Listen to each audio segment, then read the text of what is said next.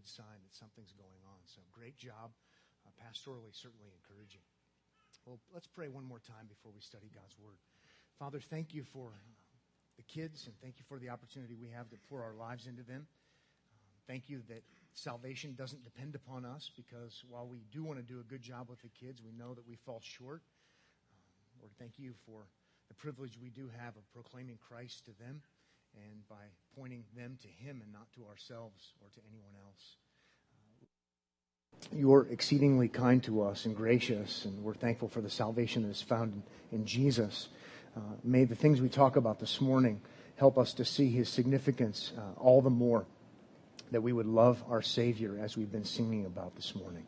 In Jesus' name, amen.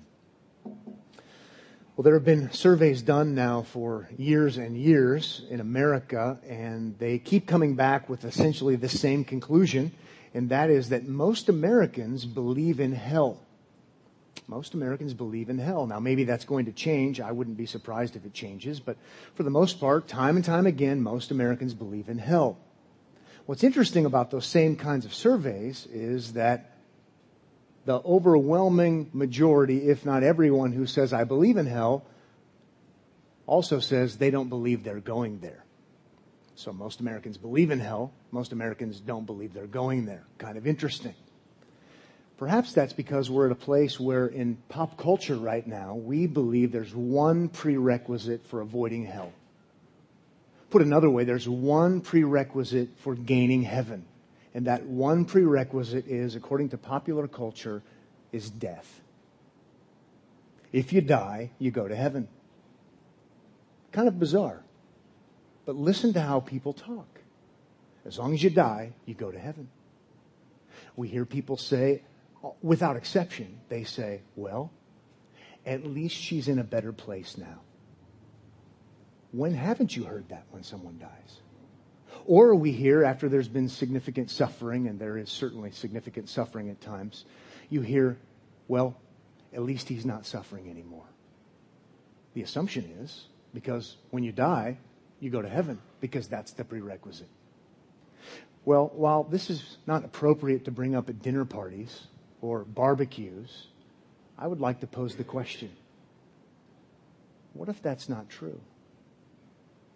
What if suffering in this life is nothing compared to the suffering you will experience when you breathe your last breath? What if the suffering in this life is grace and mercy in comparison to what you will experience when you breathe your last breath? What if? Can I ask that question in church? There was a time when that's what you would expect to hear asked in church. That time is gone. But I'm going to do it because this is a Christian church, and we believe that Christ spoke the truth. Therefore, we believe, as Jesus believed, we believe that the Bible is true. And the Bible talks about hell. The Bible talks about eternal suffering. It talks about conscious torment that will last forever and ever, on a far different scale from the real suffering we experience in the life here and now. Isn't it weird? Isn't it strange? Isn't it peculiar that I feel uncomfortable right now talking about hell in church? Such is our culture. If I said, well, let's all be nice because God is nice and we're all nice, and isn't that nice? Well, I would feel pretty good about that, because that's what's expected, not only at dinner parties and at barbecues, but that's what's expected in church. But I just want to remind you that this is a Christian church. We want to hear from Jesus today, what He says about heaven and what He says about hell. And if that makes us uncomfortable, and it does, then so be it, because what we want to do is do what God said from heaven. He said, "This is my Son, in whom I am well pleased. Listen to Him." And so we're going to listen to Jesus today about the afterlife.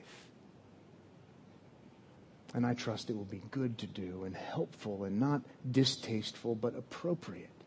And that brings us to this series we're doing. I guess it's a mini-series called Hell Matters. Hell Matters, and we're looking at 7 different headings regarding hell. And I'll preview those or review those for you now if you're taking notes. We've looked at the first 2. Number 1, the definiteness of hell. The definiteness of hell. Number 2, the definition of hell. And we looked at those a couple of weeks ago. The definiteness, the definition. Today we're going to look at 3, 4, and 5. Number 3, the description of hell. The description of hell. Number 4, the despot or the ruler of hell. And number 5, the duration of hell. So we're going to talk about what hell is. We're going to talk about who's in charge. We're going to talk about how long it lasts. Next Sunday, we'll look at the degrees of punishment in hell. And then finally, we'll look at number 7. And I'm grasping for another D word, as you will notice. The denizens of hell, or the inhabitants of hell. Who's in hell? That's the plan. I'm not going to try to manipulate you today emotionally. I try not to do that ever. I'm not very good at it, to be honest. But my goal is not to manipulate you. My goal is to not be overly emotional. My goal is to have us hear from Jesus. But I have to tell you that it should be an emotional issue. If this is real, that what we're talking about here, it should stir our emotions. It should stir mine as a pastor who's been called to preach the word of Christ. It should stir you. If you're a believer in the Lord Jesus Christ, because your heart will fill with greater gratitude than you ever had before, because you're not going to get what you deserve. It should stir you emotionally if you're not a believer. Because as sure as Jesus has been raised from the dead, he's returning to judge. Read Acts 17. And so this will be emotional in that sense. Well, let's look at number 3, the description of hell. The description of hell. And if you would turn with me in your Bible to Matthew 25, we'll be in Matthew 25 on a couple of occasions, so you want to keep a marker there if you would. If you're new to the Bible, you can find a table of contents in your Bible that we gave to you today, and you can find Matthew. It's the gospel account, the good news of Jesus Christ according to Matthew, Jesus' disciple. And in Matthew 25, Jesus speaks rather pointedly about hell. I can give you a preview and tell you what we won't find. As we talk about a description of hell, what we won't find is we won't find hell as the place where everyone goes to be with their friends. What we won't find is the place where they serve beer, as the flop movie in 2009 it was titled, I Hope They Serve Beer in Hell. We won't find that. One could only wish that would be the case. What we won't find is that hell is a mere state of mind. What we won't find is that hell is something you can experience now when you're between jobs or fighting an illness, as bad as those things might really be. What we will find is that hell is a place of punishment. Matthew chapter 25, verse 46 says this, quoting Jesus. Let's obey God now and listen to Jesus. It says in verse 46 of Matthew 25, and these will go away into eternal punishment, but the righteous into eternal life. So it's a place of punishment. Without question, it is according to the mouth of none other than Jesus. It's not a manuscript that's debated. It's not, did he really say this, and is this actually not belonging in the Bible or something like that? The manuscript evidence is there. This is what Jesus has to say. His apostles will corroborate, I guess is the right word. Eternal punishment. It's a place of torment. I want you to turn to one other passage for now, and that would be Revelation chapter 14. If you keep a marker in Matthew 25, and then we'll go to Revelation 14 and kind of go back and forth a little bit. But it's not only punishment, it's a place of torment, which is also emphasizing the torment aspect. I mentioned this last time, but I'm going to say it again, and it's important that we remember, hell is not a place for reform.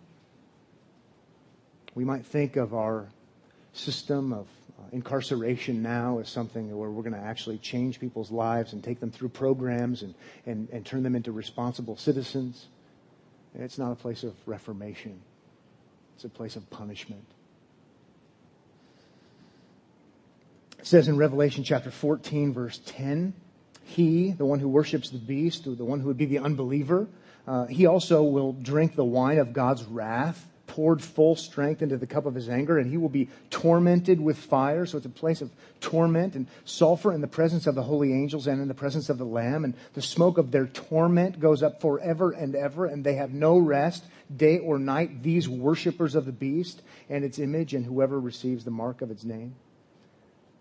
So we see it's a place of torment. It's also a place of outer darkness. If you go back to Matthew again, Matthew 22, we see it spelled out that it's a place. It is a place. Matthew 22, verse 13 says, Then the king said to the attendants, verse 13 there, it's an important one because it says place, not just a state of mind. Verse 13, bind them hand and foot and cast them into the outer darkness. In that place there will be weeping and gnashing of teeth. Kind of bizarre. I can't get my mind around it. It's outer darkness. And yet there's a flame there. And I don't know exactly how that works, but that's what the data is having us to believe. It's a place of eternal fire, Matthew 25:41. Then he will say to those on his left, Depart from me, you cursed, into eternal fire prepared for the devil and his angels. That's kind of an interesting one because we say, well, hell is where bad people go. You know, people like the devil. That's right. And human beings who don't believe in Christ. That's where bad people go. Interesting. It's a place of unquenchable fire. Mark 9:43 says it's the unquenchable fire. It's a place of destruction, according to 2 Thessalonians 1:9, Philippians 3. Listen to Philippians 3:18. For many of whom I have often told you and now tell you, even with tears, walk as enemies of the cross of Christ. Their end is destruction. What's so unsettling about that is Paul in Philippians 3 isn't talking about atheists. He's talking about people who profess to know the one true God but don't believe the gospel. Destruction.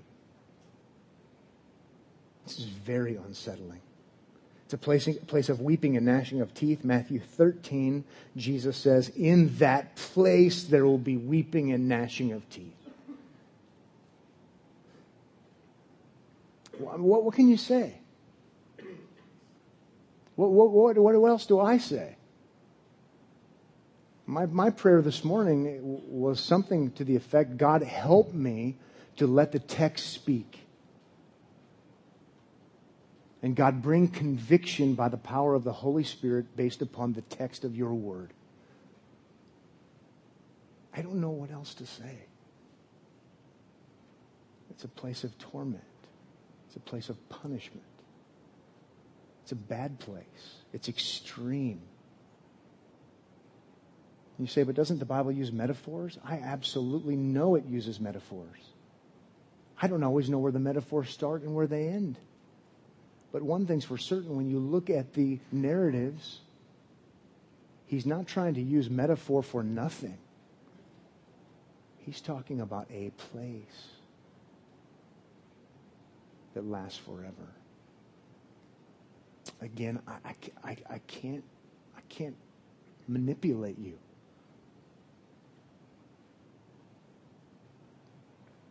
But this is a weighty issue. This isn't mean to talk about. Mean would be, perverted would be, Jesus spoke of such a place with utter sobriety and frequency, but let's pretend like he didn't.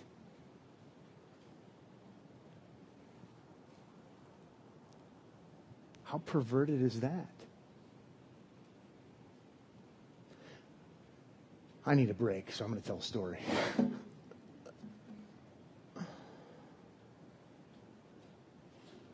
I remember I was a brand new Christian, early 20s, still in college. Molly and I are dating, and I was so excited. So excited to learn the gospel, so excited to know that I don't know anything, having thought I knew everything.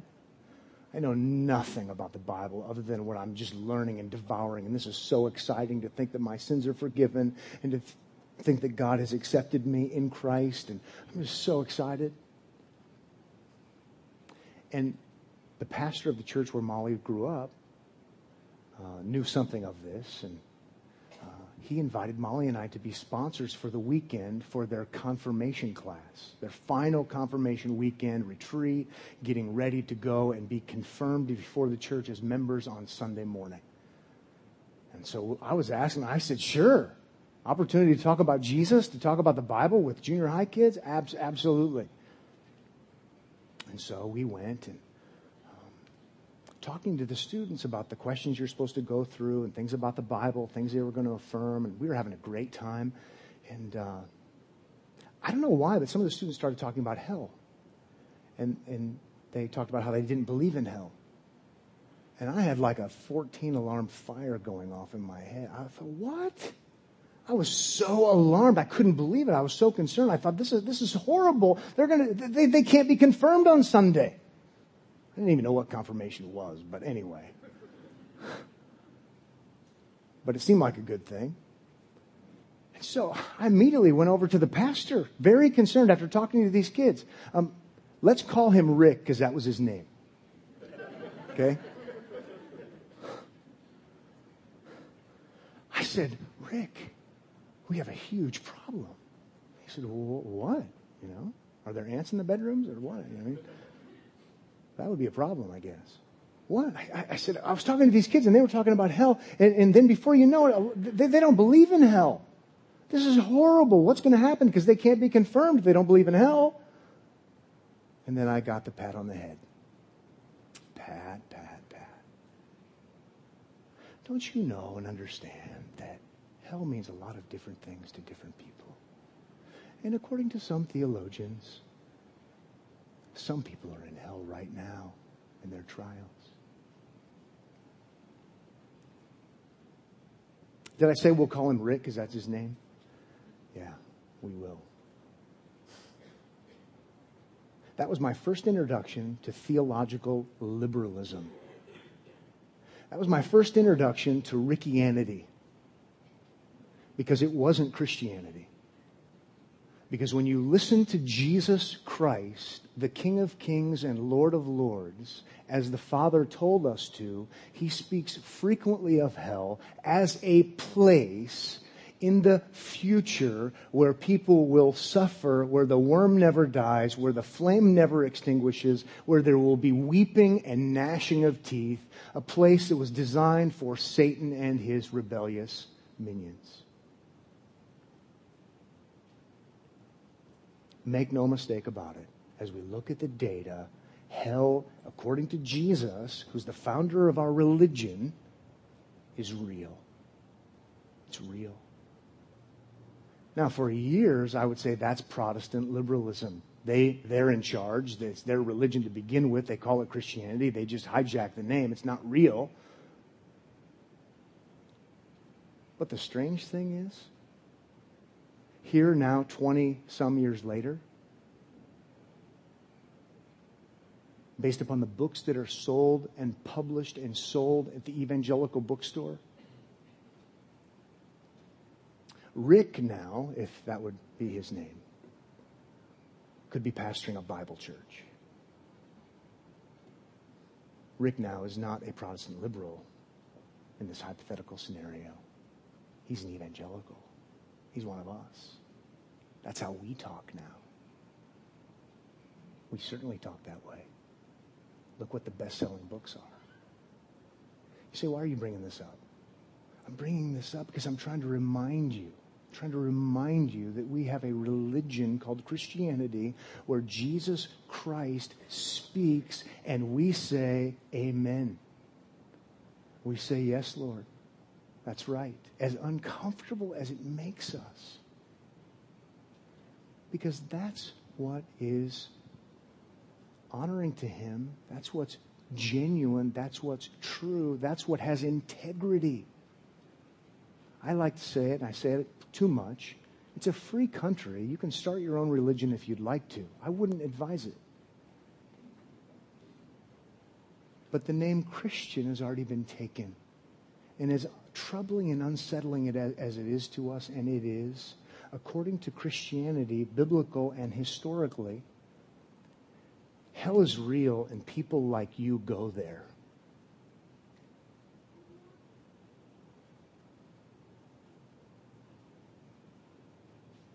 Thankfully, that's not how the story ends. And people like you and people like me go to heaven. But we've got to understand the severity of sin if we're ever going to understand the significance of the Savior. That's what we're trying to do here. And I hope it's helpful. I hope it's helpful. I don't want to speak in a mean-spirited way. I don't want you to speak in a mean-spirited way. I want to show love for my neighbor. I want you to show love for your neighbor. If you drive by a severe accident and nobody else is around and you choose to ignore it because it just wouldn't be very convenient to stop and help them, how perverse is that? Well, if I stop and help, then they might not want my help. I mean, it just doesn't even make sense. If hell is real, and Christianity says it is, and Jesus says it is on multiple occasions, then we would want to tell people about hell. You know, Jesus was to the point where when a natural disaster happened, Jesus would say, lesson learned, you too will die someday. Repent, lest you die like those folks died and you go to hell. Well, that's unthinkable today when a natural disaster happens and a bunch of people die. But that's exactly how Jesus functioned, because he believed it was real. And remember, he's the one that was given to us because God so loved this world that he gave his only begotten Son. He, the great loving Savior, loves you so much that he talks about eternal condemnation. So you don't face it. So I don't face it. Let's now talk, number 4, about the despot or the ruler of hell. And we're just going to look at one verse, and it's back to Revelation 14. And if you think it just got lighter, it didn't. Revelation 14 just sort of sucks the remaining air out of the room, and we're going to see what really makes hell hell. What makes hell so hellacious? What makes it so severe? What makes it so bad? Well, Revelation chapter 14:10 gives us an indicator of what makes hell so bad. In Revelation 14:10, we've already looked at it once today, but we're going to look at it again, referring to the unbeliever, the one who worships the beast. In verse 10, he also will drink the wine of God's wrath, poured full strength, so it's not cut by water or watered down. It's full, undiluted, into the cup of his anger. And he will be tormented with fire and sulfur in the presence of the holy angels. And here you go, in the presence of the Lamb.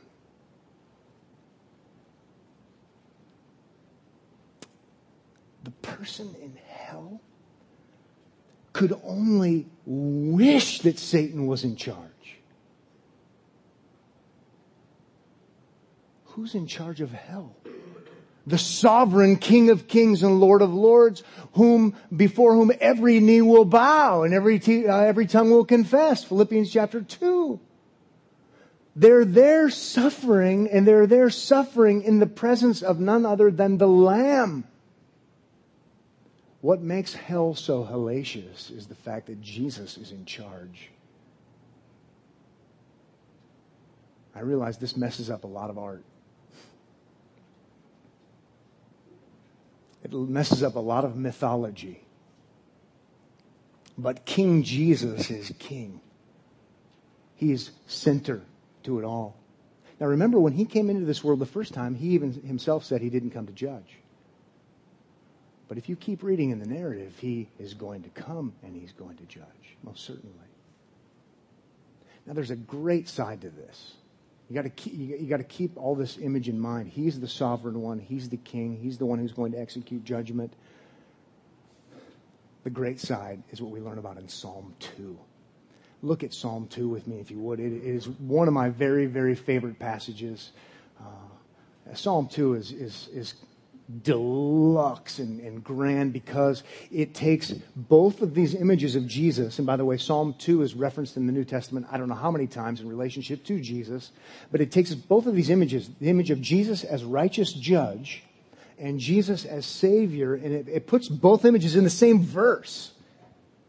It's awesome. Psalm 2:12 is the psalm, and it'd be nice if I turned there too.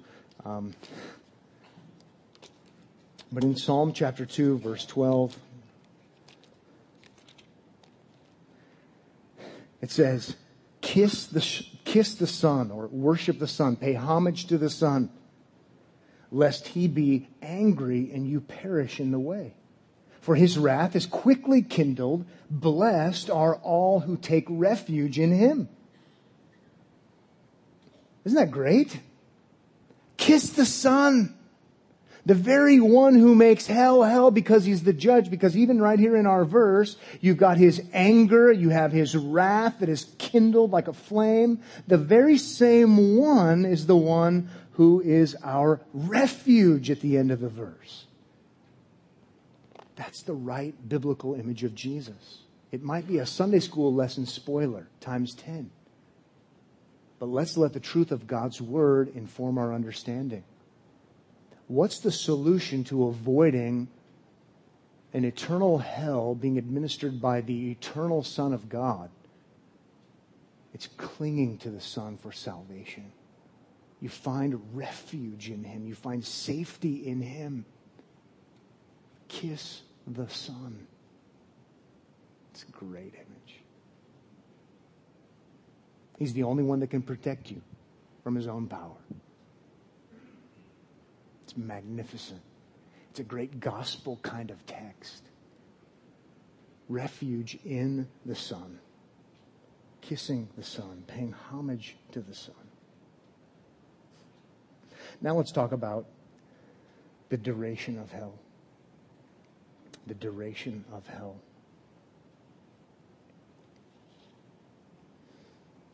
If you want to turn back to Matthew 25, and by way of preparation as we talk about how long hell is going to last, I'm going to read an excerpt by a man named Clark Pinnock, who recently died, but who wrote venomously against the God of the Bible in the name of Christianity. And I want to read this quote to you so you can get an understanding of, again, Protestant liberalism, but this is what's become normal now. Let me say, Pinnock says, at the outset, that I consider the concept of hell as endless torment in body and mind an outrageous doctrine. A theological and moral enormity, a bad doctrine of the tradition which needs to be changed. How can Christians possibly project a deity of such cruelty and vindictiveness, whose ways include inflicting everlasting torture upon his creatures, however sinful they may have been? Surely a God who would do such a thing is more nearly like Satan than like God, at least by any ordinary moral standards and by the gospel itself. Does the one who told us to love our enemies intend to wreak vengeance on his own enemies for all eternity? As Kung appropriately asks, what would we think of a human being who satisfied his thirst for revenge so implacably and insatiably?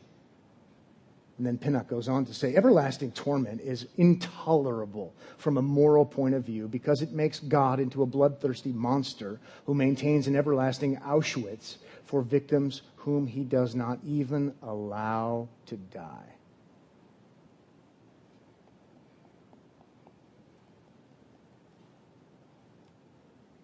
We're going to see the Bible teaches that hell lasts forever. Clark Pinnock says this is simply intolerable. This is immoral. You know what? I would agree with Clark Pinnock. If Clark Pinnock were God, I would agree with Clark Pinnock if God were not the creator of the universe, in charge, in control, as God, who has the freedom to act like God, who made good laws and spelled out from the very beginning what happens when you violate his law. Which causes me to not believe Clark Pinnock. It's Pinnockanity. It's his own version. Even trying to take God's basis for morality and turning it around and aiming it like a gun at God. How dare you act like God with laws? It's bizarre. But again, you have a decision. Are you a Christian? Do you believe Jesus? Jesus talked about the eternality of hell. We'll talk more about why it's an eternality. But let's look at the data now. Leaving that quotation from Pinnock, and I mention it today because, yeah, that's theological liberalism, but that sounds like evangelicalism today, based upon buying trends. Matthew 25:46, and these will go away into eternal, aionion in the Greek New Testament, eternal punishment. But the righteous into eternal, aionion, life. And I'll say what's been said a bazillion times, but it's worth saying, and that is, as sure as hell is forever, heaven is forever. Put it the other way, maybe for more effect. As sure as heaven is forever, hell is forever. And what happens is you get more than you bargained for if you say, I don't believe in an eternal hell. Well, isn't it interesting that Jesus puts both of them in the same verse? As sure as one is, the other is. In 2 Thessalonians chapter 1, verse 9, I'll just read it. It says, they will suffer the punishment of eternal destruction, away from the presence of the Lord and from the glory of his might. What's interesting about that verse, and I'm not going to take the time to go into it in the details now, but that's interesting because earlier we saw that they're in the presence of the Lamb, and here we have they're away from the presence of God. My conclusion is when you look at all the biblical data and you say, well, how does that work? Well, they're in his presence as far as wrath is concerned. They're acknowledging his sovereign lordship, but they're certainly not experiencing any love, any mercy, any grace, any patience. They're away from any benefits. And Revelation chapter 20 also says, they will be tormented day and night forever and ever. That's referring to satanic beings, but in verse 15 of Revelation 20, it's talking about human beings experiencing the same thing. If anyone's name was not found written in the book of life, he was thrown into the lake of fire. Verse 10 has us to know the lake of fire is the place where there's torment day and night forever and ever. Mark 9:43, Jesus says it's an unquenchable fire. Mark 9:48, he says it's the place where the worm does not die and the fire is not quenched.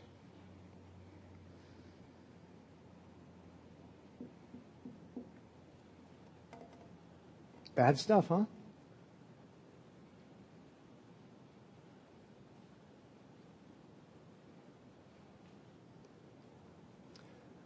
Maybe this is an appropriate time to say, well, why is it forever? Why would God, he has the freedom to do it, but why would he make it last forever? And I'm not sure we can totally answer that question to a satisfactory level. But you can at least start thinking about the biblical data and coming to some decent conclusions, and you start realizing that, well, he's God, the eternal righteous God, and you see something of the greatness of his person. And then you see something of the greatness of the offense against the greatness of the person.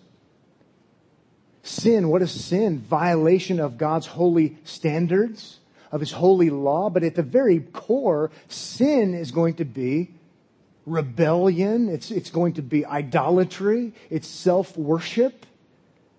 At the very core, because, think this through, if God is God and there is no other, and he says, treat me like I'm God. Love me with your heart, soul, mind, and strength.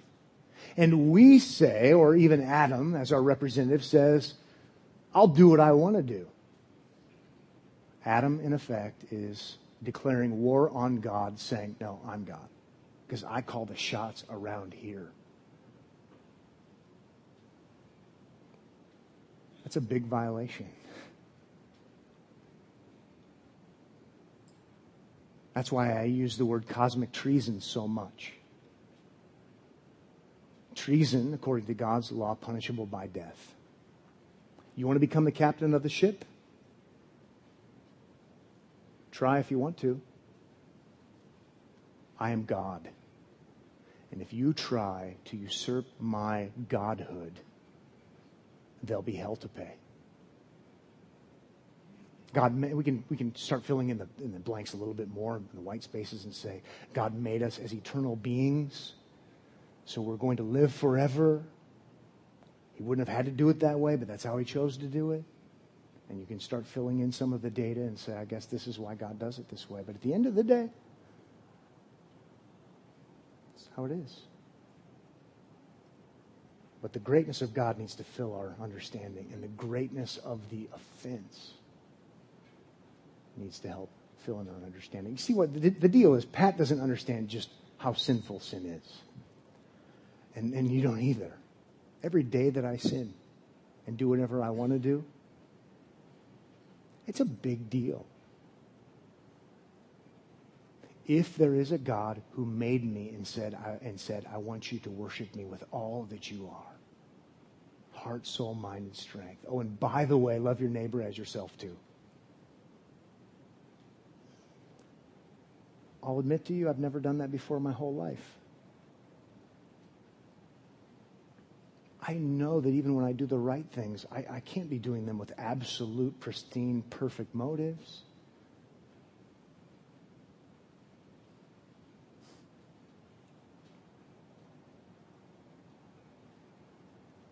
I've declared war on God, and so have you. God, in his economy, in his world, in his universe, says when you do that, it's going to be eternal punishment for you. That's how it is. You say, I don't like being a creature. Yeah, that's kind of the problem, isn't it? Kind of between a rock and a hard place. But God is so merciful to tell us about this. He's so kind and gracious to send his son and again say, listen to him. He wouldn't have had to do it. He could have just damned us all from the very beginning. That would be fair.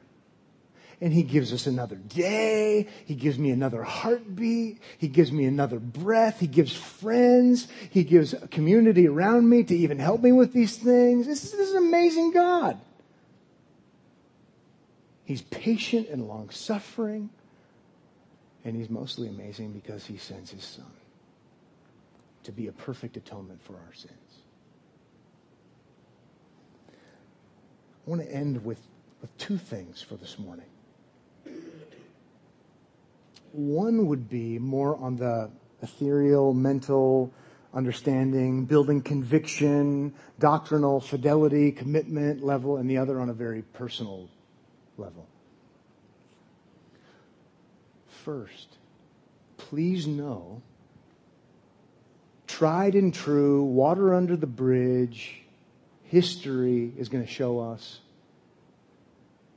where we start compromising on the gospel, specifically justification, that we're declared righteous in the eyes of God based upon the merits of Jesus, not on our own. Okay? Where that gets tinkered with, where it gets watered down, where it gets meddled with, where it gets compromised, where we trim some of the hard edges off of the gospel, tried and true, something else is going to happen. We're going to compromise on justification. It's just a matter of time. If we haven't done it already, we will compromise on the doctrine of eternal punishment. It always happens. And so you can say, I smell a rat. When you hear people talking about, well, I don't know how a loving God could damn someone forever.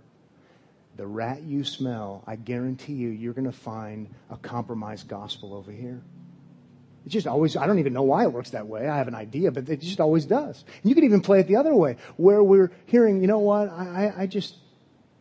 I'm not too sure that, Jesus is the only way, and, justification by grace alone, through faith alone, in Christ alone, and,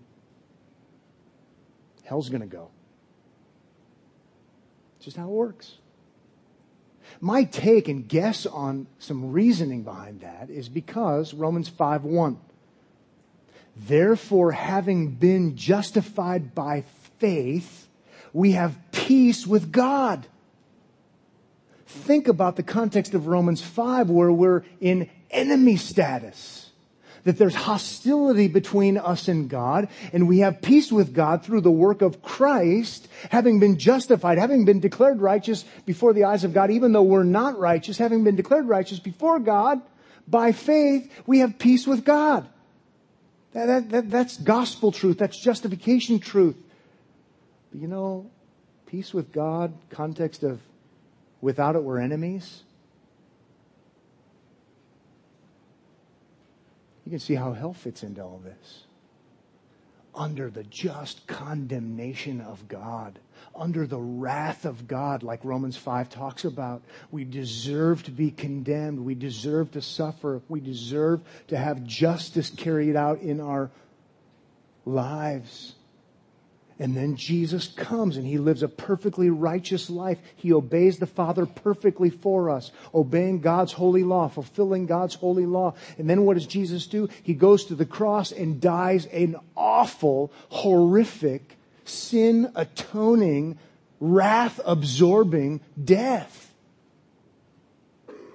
Remember, before Jesus goes to the cross, He speaks in these terms and He says, "Take the cup away."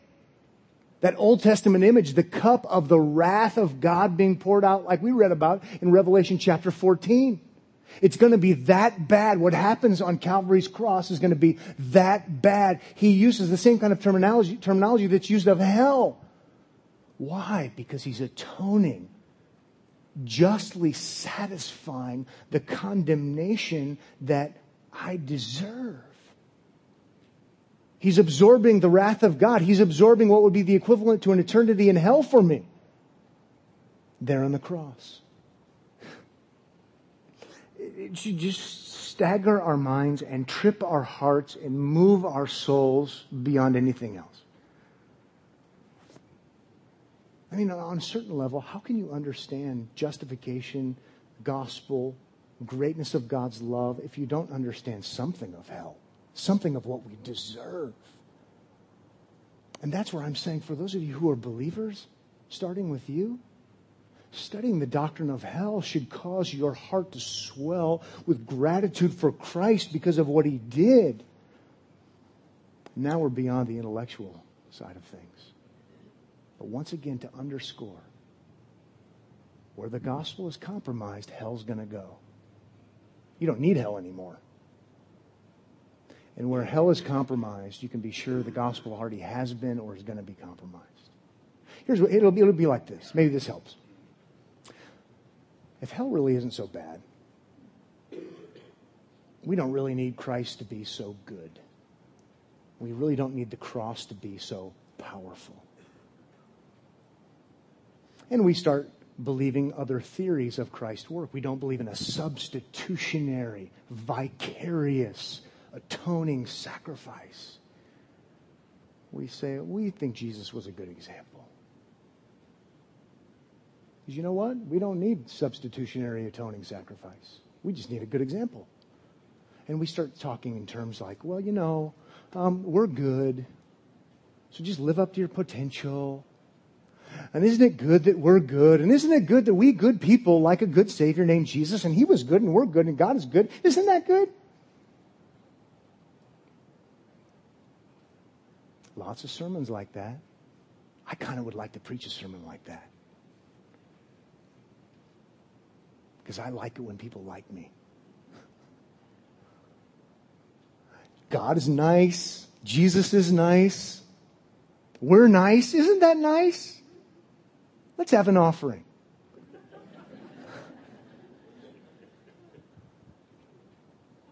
I mean, it's just the normal diet. But we had to change our view of Jesus and His work on the cross. And we had to change our view of justification. to go down that road. Jesus said, I came to give my life as a ransom for many. The Bible says that while we were yet sinners, Christ died for us. Hell deserving, wrath deserving. He comes and he absorbs it for us. This is the love of God on display like never before. Like never before. That was conclusion part number 1. And number 2, on a personal level, I hope all that's been personal.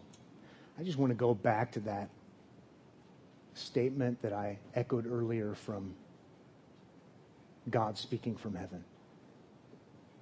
At Jesus' baptism, where the voice from heaven says, "This is my beloved Son, in whom I am well pleased." And then he says, as you know, listen to him. And my plea would be with you today is that you would forget the stories, forget the illustrations, forget everything if necessary, and listen to Jesus,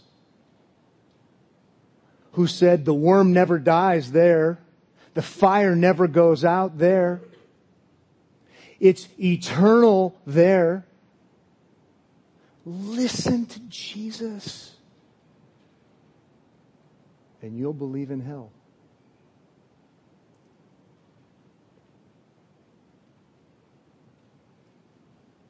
And then listen to Jesus, who says, "Come to me.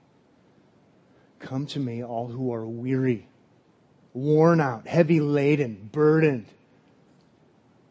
And Jesus says, "I will give you rest."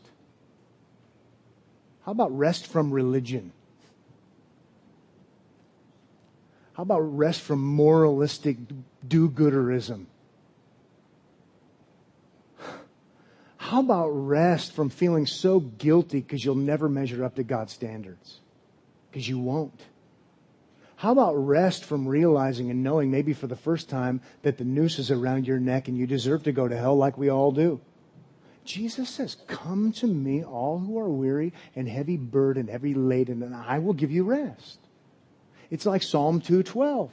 Kiss the Son. Pay homage to the Son. Refuge in the Son. Lest his anger be kindled and you perish in the way. Kiss the Son. Listen to the Son. Trust in the Son as your perfect atoning sacrifice. He drank the cup full, nothing left to do. Let's pray. Father, thank you for this morning, for the great, great Savior who is Christ the Lord. Open eyes, soften hearts. Help us to look to him and not to ourselves. That we would find ourselves rejoicing in the great work of Christ, not only living a perfect life and dying a sinner's death, but rising again victoriously from the grave.